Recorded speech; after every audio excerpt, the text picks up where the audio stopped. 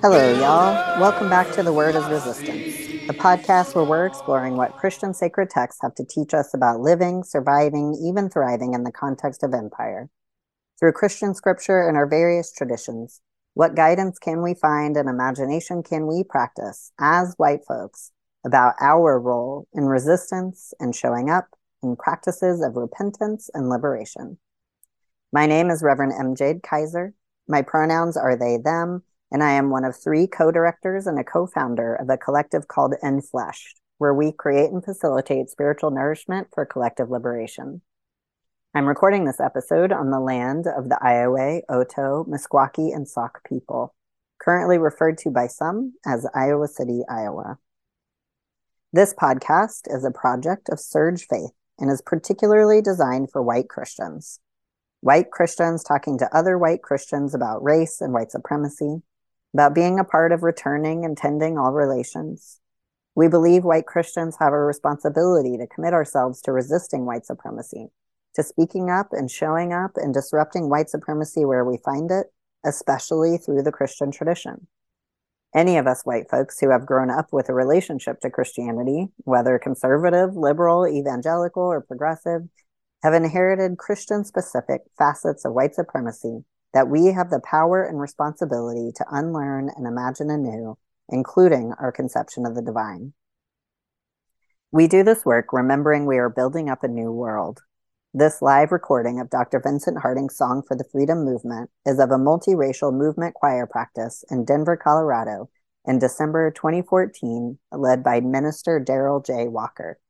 We are deeply grateful to the Freeney Harding family for letting us use the song for this podcast. Courage, sisters, don't get weary. Courage, brothers, don't get weary. Courage, people, don't get weary.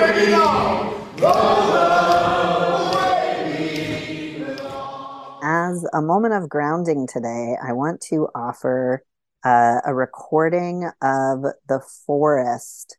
I'm gathering this from tree.fm, where you can listen to hours on end of recorded songs in forests across the globe. And so I want to invite you to just sink into the sounds of our creaturely kin surrounding us for 30 seconds and remember, as Mary Oliver would say, your place in the whole of things.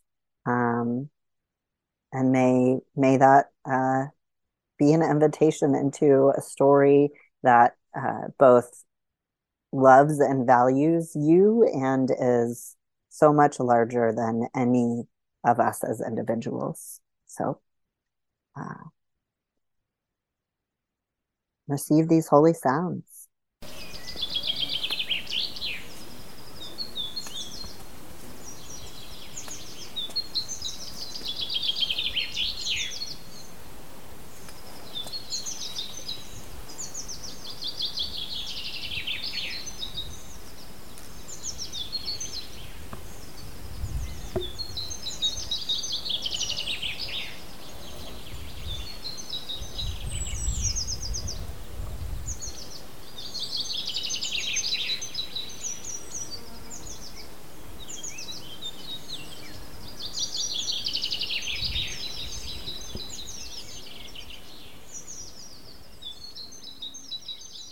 Gratitude to the birds and the land and the trees who give us breath.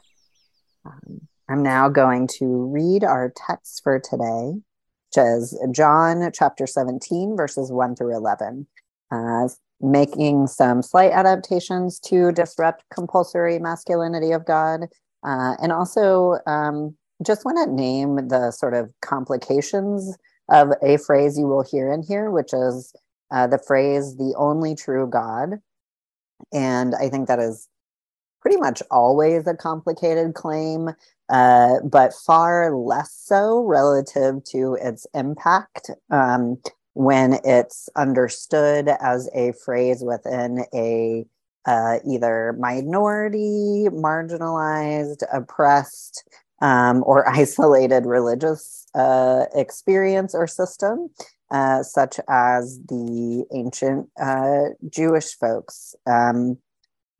To claim the only true God in that context is very, very different than claiming that phrase as a truth in the context of a religion that is entangled with empire, such as Christianity. And so I just want to note the different impacts there, and the importance of staying in tune with those differences as we engage a text from an ancient community who experienced religious marginalization, while we relate to the words from a context where Christian supremacy is so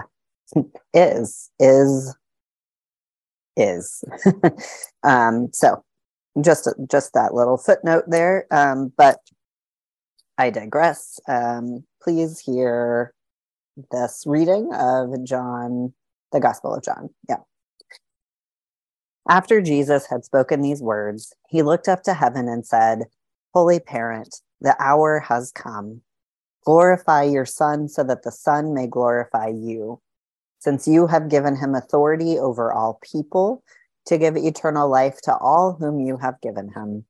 And this is eternal life, that they may know you, the only true God, and Jesus Christ, whom you have sent. I glorified you on earth by finishing the work that you gave me to do." So I find it so interesting that the lectionary chooses to put this text here. John chapter 17 is actually unfolding around Holy Week. And here we are on the very last Sunday of Easter with this essentially Maundy Thursday text, which I'm fascinated by. And I wish I could hear a multitude of reasons that might be, though I have a few thoughts myself, but it is, important to sort of consciously put it back where it belongs in the story, which is the setting is often referred to as the farewell discourse. It's a few chapters long, and the farewell discourse takes place at the end of the Last Supper. And so I want to invite you to sort of bring your mind and heart back to that intimate setting where Jesus knows he's about to be arrested, and he's looking at these people that he has lived with in the most intimate ways, that he has struggled with, that he has taken on as his disciples, that he has wrestled with, that he has moved through the world healing and feeding and teaching and rebuking power and seeking liberation among, while also holding in his heart the likelihood that his life is coming to a probable end, and in a very painful way. And still, instead of just caving to that fear, which I sure think I would, he's still able to hold care for the disciples in that. And it's just incredible. He's thinking about what's to come for them. He's thinking about what he wants for them. He's thinking about, and not even just thinking, he's praying actually in this particular text. But in the prior chapters, in the farewell discourse, he's talking more directly with them about some of these things on his mind, about taking care of each other when being persecuted and oppressed. About following through on the teachings that he has passed down, about expecting to be hated by the world and encouraging them to remember that they're not the first who have experienced that, and that there's a long lineage of faith to draw on in those moments. It's all really moving. And one, I think it's important to put the whole thing back in that context for like a million different reasons, but also because I don't know about you, but I find this text just a bit challenging to connect with. It just feels like a lot of words that don't have a very clear meaning. Just there's some real religious jargon happening here, and so I think putting it back in the context of that moment when you just hear Jesus's earnest desire under the looming cross, it just helps to put a little flesh back on it, I think, at least to me. And so just wanted to reorient in that way. And then I also, it's the last episode for us in our Failure Lab series, where we're thinking about sort of the inevitability of mistakes, how we recover from them, what mistakes and failure sort of looks like in our work of liberation, and in our whiteness specifically. And so I have that on my mind in this moment. And of course, anytime I think about the Last Supper, and I'm thinking about, Jesus praying for the disciples, and again, for their I hear both in the chapters prior and the text following our text, and even in our text, I hear oh, I hope they stay connected to these teachings. I hope they keep hanging on to each other even when persecuted. I hope they, remain sort of grounding in your presence, God. And so, of course, I feel like I'm putting my hand on my heart. You can't see me, but I feel like a tender ache then thinking about Peter following this moment, as Jesus is arrested and people start recognizing him as,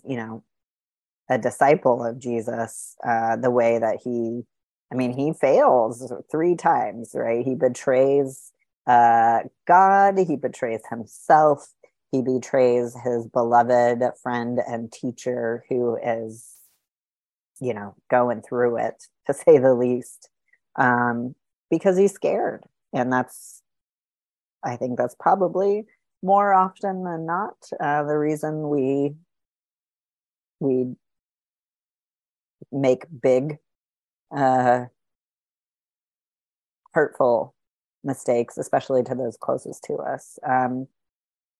And so anyway, so I guess I'm just appreciating that the scriptures sort of reveal failure within not just quote unquote enemies or even strangers, but within the disciples.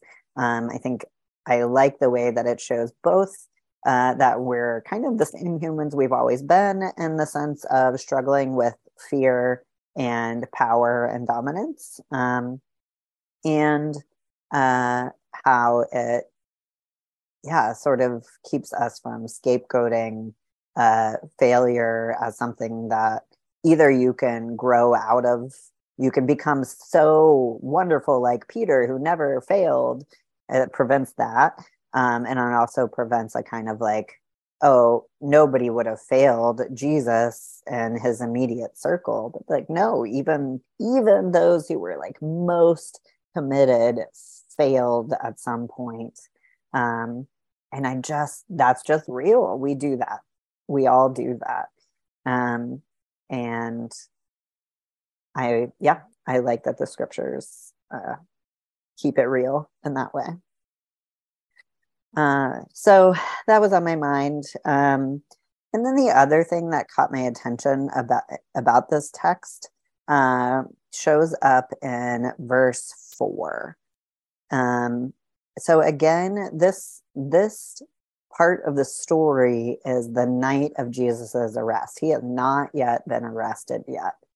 And in verse 4, he says, I glorified you by finishing the work you gave me to do. The next verse begins, so now, God, glorify me. And this just caught my attention because of the way Jesus seems very clear in this moment that the work that God has called him to do is complete, is finished. And I don't think of that as in checking boxes kind of finished, but I think of that as the cross is looming. He knows he's going to be arrested imminently. And I hear him in this moment sort of claiming, like, I've done what I could do in this time frame. And I just really love him saying this here because for Jesus to say that he has finished the work God has called him to do pre-crucifixion is one little example of the text offering a different approach to Jesus than we often theologize in current contexts around atonement or sort of being the cross being a place of kind of sacrifice. Here, it sounds to me like Jesus is saying the work God called me to do was the stuff that I've already done, which is, healing and feeding and teaching and mentoring and loving. So the other thing this brought to mind for me was is Dr. Brian Blunt's work, specifically on Revelation and the Black Church, and integrating the wisdom of the Black Church in understanding Revelation. And it's relevant. Well, it stuck with me since I think I first was introduced to his work in like 2010, and it has just been so applicable over the years. And so this has really stuck with me. But he talks about the difference between a martyr and a witness. How we think now about what it means to be a martyr is very different than what the Greek had in mind. And so he shifts us to understanding Jesus as a witness. And so I just want to acknowledge that the scripture indeed uses the word martyr, but a way to understand how they meant what they meant by martyr is more akin to our current understanding of the word witness. And one way we might think about these differences is that modern day thinking about martyrdom might be akin to making oneself a sacrifice for others or a belief. And a witness would be, is actually, he bases it on the Greek understanding of martyr, which was essentially the person who would show up in court to give testimony based on personal experience, which we would in current times be more likely to refer to as a witness. But it is a legal term when it's being used in the scripture. And yeah, so that's kind of technical, but I really love this distinction, and I find it so important for a multitude of reasons. I'm going to say it one more time. So a martyr being someone who either is or makes a significant sacrifice, sometimes to the point of death, because of its benefit to others or commitment to a belief. A witness is going to be someone who either testifies or embodies a perspective on something and then is willing to then endure the consequences of that witness. And if we think back to this text and Jesus saying, I have finished the work you have called me to do before his crucifixion, even though there are a lot of modern takes that would identify Jesus as a martyr, would say that he is willingly making himself a sacrifice for the sake of belief or others. Dr. Blunt, I think, would say, I don't think he specifically says it in this way, but I will say it. I think it is far more true to say Jesus is a witness who then bore the consequences of that witness, which in his case were crucifixion. What I love about this is that it means God is not the one actively desiring, willing, or requiring Jesus to be executed by the state. And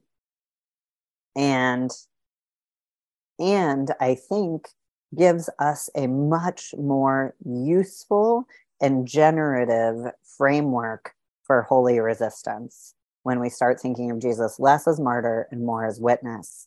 And it matters what we say Jesus was, because in our faith, we are often encouraged to follow in the footsteps of Jesus, and to teach others to, and to find a sort of understanding of God's love in his life. And so when we are told or we perceive him as a martyr, that suggests, well, if we are loving and if we are faithful, then we will be martyrs. And I think specifically when it comes to this question of failure and mistake and like betraying our values, our faith, our God, our BIPOC siblings, the earth, the list can go on. I think this question might be relevant, and that when we fail, what do we do with shame and guilt? I think we do a lot of different things with it to varying degrees of helpfulness to ourselves or others. But I think one of the challenging things that we can move into is a sense of martyrdom as a fix for the mistake or failure. And I think sometimes we can get caught up in a like, well, now I must be or make a sacrifice in order to make up for, in order to atone for that sin, if you will. And there's no question that part of that comes from exactly this particular theology, right? But rarely is our making ourselves a martyr, being or enduring a significant sacrifice, rarely is that on its own actually useful, liberative, reparative. More often than not, it's about us trying to like tend our own uncomfortableness. And it's a fine line. It's a fine, fine line. And I will say, I think there are certainly times for that. I just think they are far less common than that. It's very rare that that's really what liberation is calling for, is an individualized sacrificial act. It's just going to be rare. It's not that it doesn't happen, but it's rare. But what is not rare is how desperately the world needs all of us to be witnesses to justice, to liberation, to right relationship, to repair, to healing, to humility, to courage, to a God of deliverance, a liberation from empire. And then to be willing to follow through, to stay with that witness, even when there are consequences. Yes, to the point of death, but often, more often, to the point of social ostracization, to the point of loss. Yeah, I think I'm kind of going to stop there just with the invitation to consider, and I'm certainly leaving my rambling with some things to consider for myself about. Again, I think there are so many different ways that we respond to our mistakes, our failures, others' mistakes, and others' failures. But with some renewed attention to when there are instincts, again, in small or significant ways towards being a martyr, towards placing oneself in the position of sacrifice as a means of trying to atone for something, versus contributing to a larger lineage and movement and faith in repair, which is not to say that it shouldn't be still very intimate. Repair is sometimes about mending interpersonal breaches. And I think even those deeply personal and interpersonal breaches, mistakes, and failures are both shaped in and always held by a larger context, where we are being encouraged in directions away from each other. And so, yeah,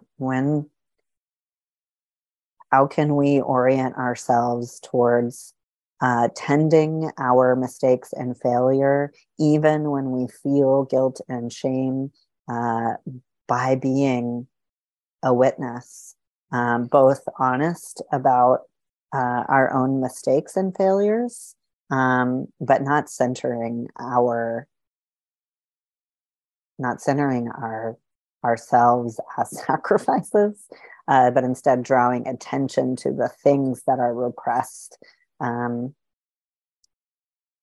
the detriment of those we fail, or the movements and within we make mistakes. Yeah, may we be faithful witnesses, beloveds. It is the way of repair. It is the way of courage. It is the way of liberation. Active witnesses, embodied witnesses, courageous even in the face of consequences.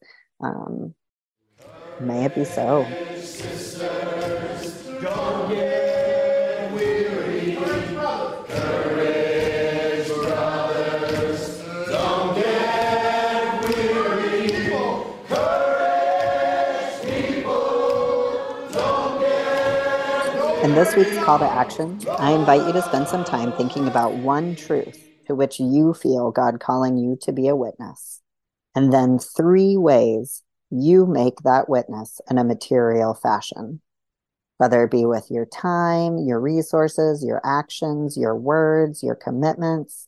Try to get concrete. What does that witness look like in your daily life?